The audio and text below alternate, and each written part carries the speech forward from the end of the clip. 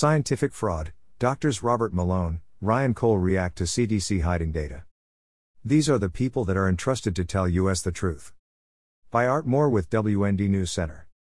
Gig Harbor, Washington, urging CDC scientists to speak out. Dr. Robert Malone and Dr. Ryan Cole reacted Monday to the news reported by the New York Times that agency officials admit they have withheld COVID data broken down by age, race, and vaccination status because the American people might misinterpret it. This meets the criteria of scientific fraud, said Malone, the key inventor of the mRNA technology platform used in the Pfizer and Moderna vaccines. Withholding data is scientific fraud. Cole, a Mayo Clinic-trained pathologist who runs a major diagnostic lab in Idaho, said that as an ethical physician who took oaths to the human race, this is incredibly disturbing. These are the people that are entrusted to tell us the truth, he said of the CDC officials. The two outspoken medical scientists were featured at 4 sold-out events Sunday and Monday near Seattle hosted by a nonprofit called One Washington that is helping equip parents, lawmakers and activists to counter moves by the State Board of Health to add the COVID-19 vaccine to the required shots for public school children. The New York Times reported the CDC has been routinely collecting information since the COVID vaccines were first rolled out last year, but the agency has been reluctant to make those figures public, the official said, because they might be misinterpreted as the vaccines being ineffective. The report said that, 2 full years into the pandemic, the agency leading the country's response to the public health emergency has published only a tiny fraction of the data it has collected, citing several people familiar with the withheld data.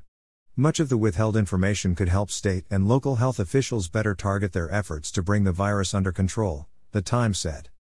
Malone noted the Times quoted Samuel Scarpino, managing director of pathogen surveillance at the Rockefeller Foundation's Pandemic Prevention Institute, saying the CDC is a political organization as much as it is a public health organization. He said the steps that it takes to get the data released are often well outside of the control of many of the scientists that work at the CDC.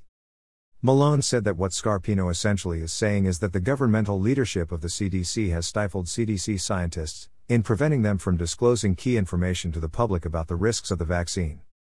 That is stunning, he said. Malone said it's way past time for CDC scientists and physicians to come clean and speak out. Cole agreed that they have an ethical responsibility to humanity to tell the American people what is going on. Last month, he testified with Malone and other physicians and scientists at a panel convened by Senator Ron Johnson, Republican Wisconsin, called COVID-19, a second opinion. Cole testified that he has observed in his lab over the past year a startling uptick in incidences of clotting, autoimmune diseases and cancers. We physicians and scientists have one responsibility, and one responsibility only, and that is the health and wellness of humanity, no matter the inconvenient cost of telling that truth, he said. In the interview with WND, Malone also reacted to Bill Gates' remark last week that sadly, the Omicron variant is acting like a natural vaccine, with the vaccine inventor recalling his forecast in December that Omicron could turn out to be a Christmas present. And he discussed worrisome data from around the world indicating that the fear the FDA expressed during the clinical trials of the possibility of vaccine-enhanced disease and infection is occurring.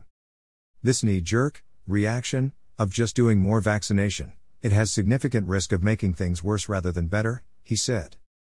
Cole noted that Israel's top vaccinologist, Cyril Cohen, is arguing the science indicates the vaccines should be stopped. And Cole contended President Biden's extension of the COVID-19 national emergency order beyond March 1 is fraudulent, because there is no emergency. Last week, after its data indicated vaccinated people were more vulnerable to COVID-19 infection than the unvaccinated, Scotland's National Health System announced it would stop publishing its weekly chart of COVID-19 hospitalizations and deaths by vaccine status, explaining it was being misinterpreted by anti-vaxxers. Meanwhile, the CDC has a database called the Vaccine Adverse Events Reporting System, or VAERS, that CDC Director Rochelle Walensky continues to undermine as unreliable while refusing to disclose to the public how many people have been seriously injured or have died from the COVID vaccines. More excerpts from the New York Times story.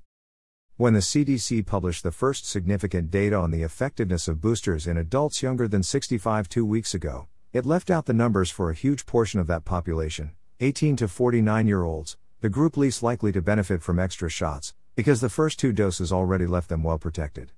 Much of the withheld information could help state and local health officials better target their efforts to bring the virus under control.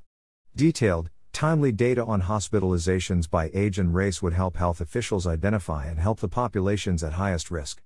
Information on hospitalizations and death by age and vaccination status would have helped inform whether healthy adults needed booster shots. And wastewater surveillance across the nation would spot outbreaks and emerging variants early. Without the booster data for 18 to 49-year-olds, the outside experts whom federal health agencies looked to for advice had to rely on numbers from Israel to make their recommendations on the shots.